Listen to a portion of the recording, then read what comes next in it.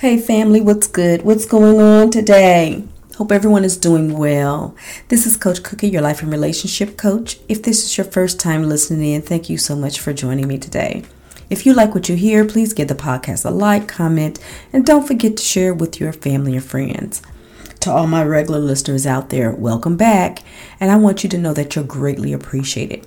Here at Rising Higher, I'm going to give you some snippets for success to not only help you to survive, but to help you thrive.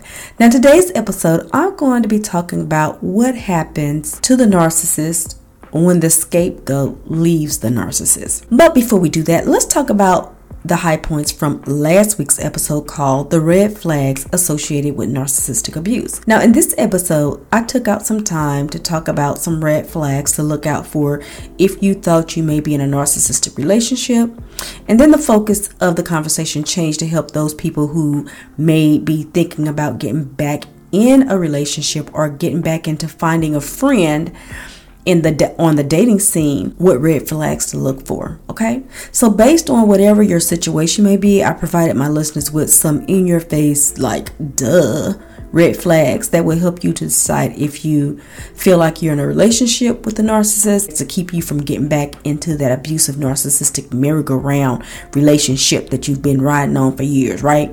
If this sounds like something that you want to learn more about, check out the entire episode. Again, it's called The Red Flags Associated with Narcissistic Abuse. I want all my listeners out there to focus on the future that is ahead for you and recognize that there are some people in your life that God does not want you to allow to continue to be with in your future. Believe it or not, God is always communicating with his children and speaking to you. Many people may hear the voice of the Lord speaking to you, but most of the times you ignore it and refuse the instructions of the Lord. So there you are.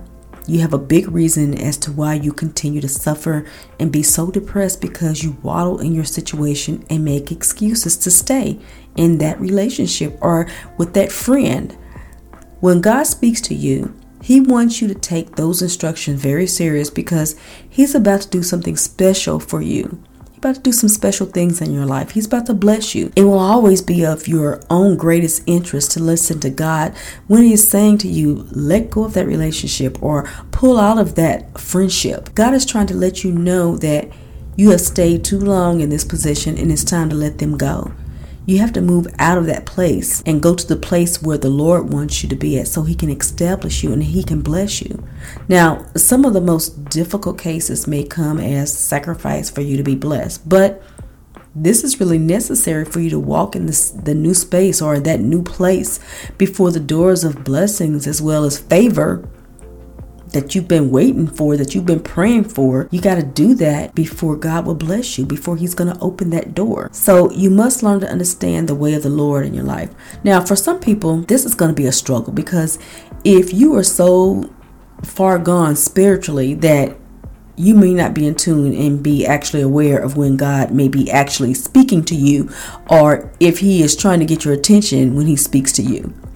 Or trying to speak to you. Some of us, we just don't know the voice of the Lord, so you aren't able to obey what he wants us to do. But don't worry about that, because for the next few weeks on Cookie's Commentary, I'm going to provide you guys with some information to help you raise your awareness by giving you some signs when God could be trying to show you that it's no longer healthy to have someone in your life. Basically, that information is going to include me reviewing when God is trying to show you when it's time to remove somebody from your life. Now, I want my listeners to be cautious when God wants you to remove somebody from your life, because that's how you're going to be blessed. And the more cautious you are about it, I want you to look at it and you'll begin to see some of the signs that we're going to talk about.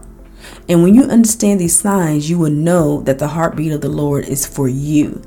So let's kick this off. One of the biggest signs that God wants you to remove somebody from your life is when they become the reason you're no longer moving forward. So most of the time, friendship is a feeling of humor or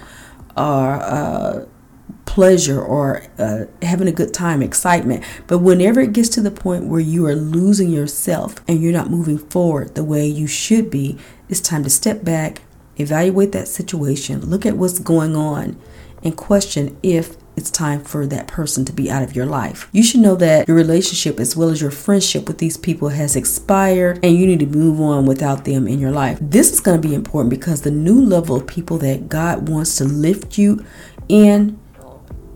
up into, they may not be the kind of people God wants you to move with into that next level.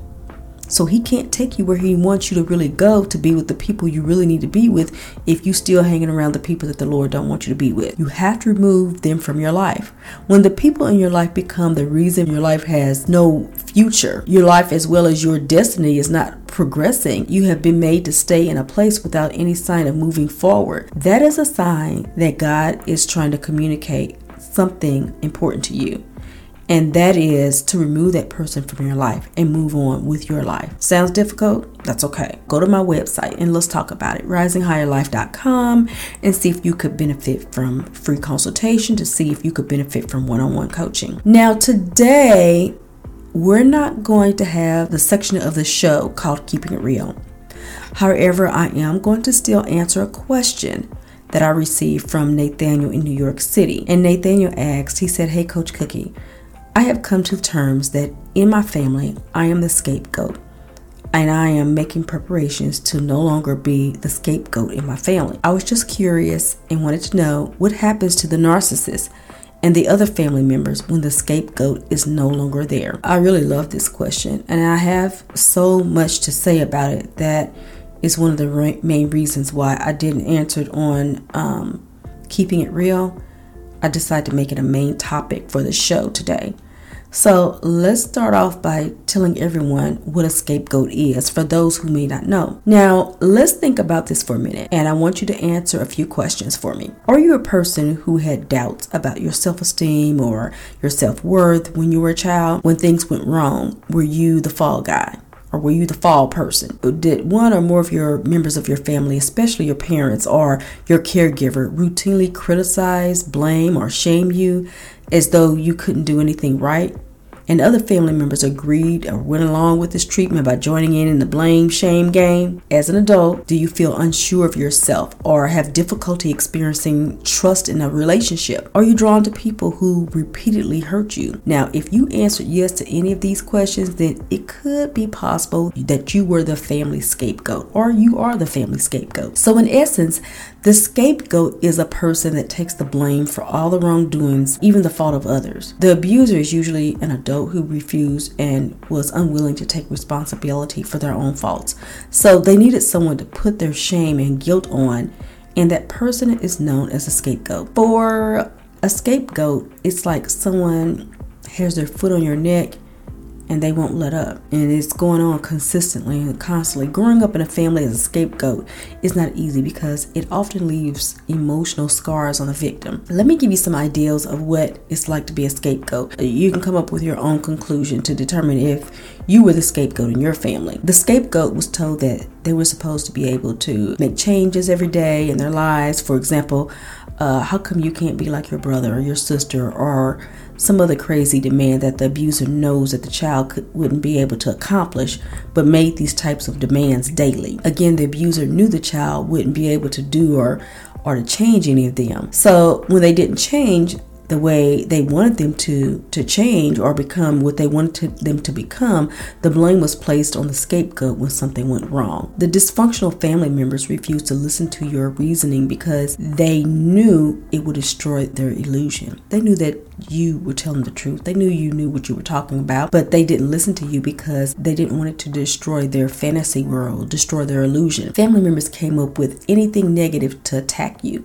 They called you lazy, they called you stupid, irresponsible, useless. No matter how hard you tried to disprove those labels, they never missed an opportunity to belittle you. They would talk about you behind your back and had your family members against you. For example, the abuser would tell other family members that the scapegoat was a problem child, and these people were warned about their behavior and to stay away from them. People were only allowed to come around the scapegoat if they were going to participate in the abuse process.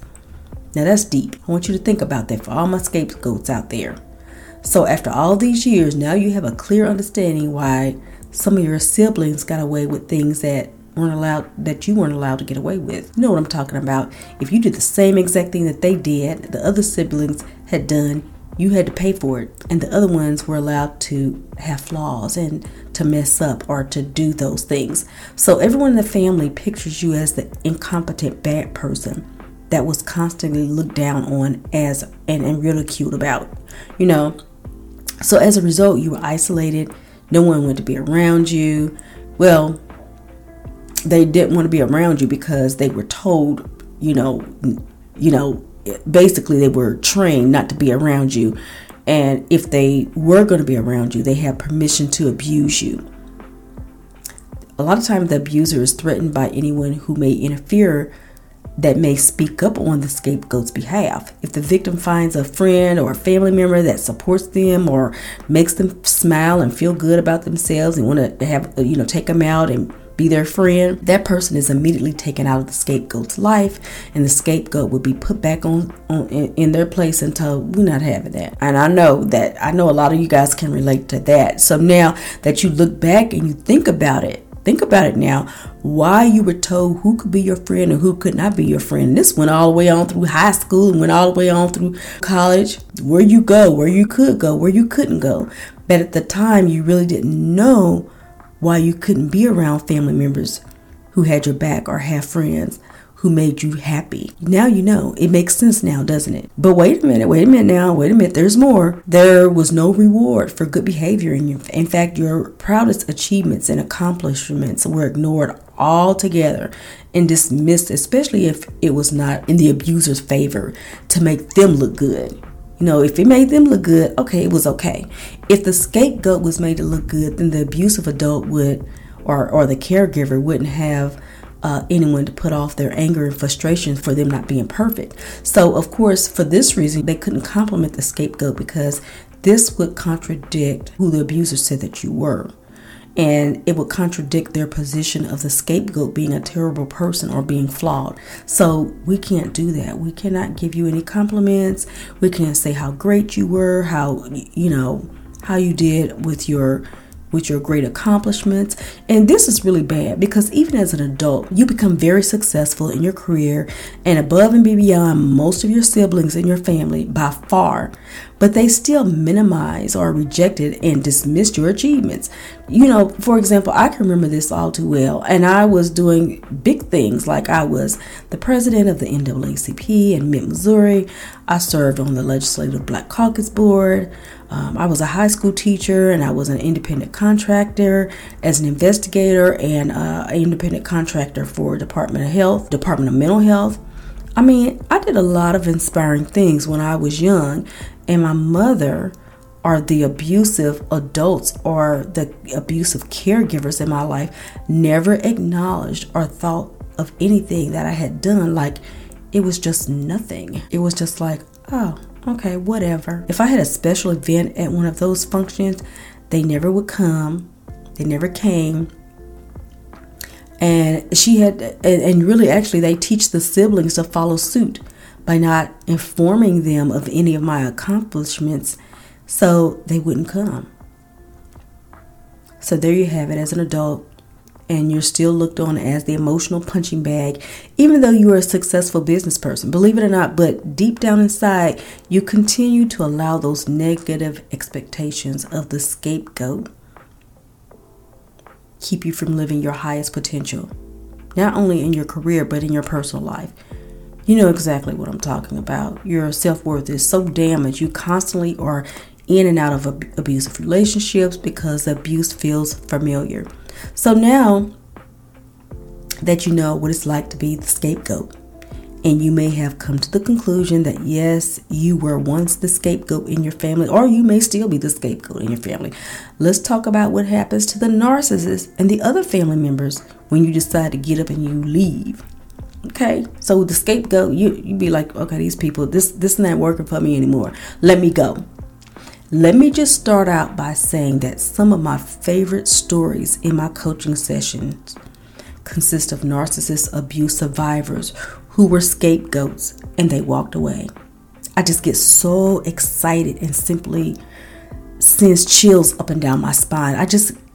get so much joy in my heart because the trauma bonded nature of the scapegoat narcissistic relationship is one of the hardest things a person can do to break away from that type of relationship. Remember that walking away may not always be physically walking away and leaving a situation. It may, in some cases, be mentally cutting someone out of your life. But I got to tell you, physically getting out completely is really fantastic. And it does happen, but it's not easy. Now, when it does happen, a scapegoat leaves the narcissist. A few things are going to happen. Initially, they will continue to lash out at the scapegoat, even if they're not there anymore. They're gone. So in the beginning, when the scapegoat leaves, the narcissist, it was going to sound something like this. Who you think you are? Where the hell do you think you going? Do you really think you're going to make it without me? You'll be back. You won't make it in the world. You can't make it in the world without me. Never. You're nothing but a loser, and you're going to be back. Be aware, because this behavior could go on for a while. Usually by text, email, social media, you name it. So to all my scapegoats, you have to be steadfast and be willing to block as much of this contact as possible.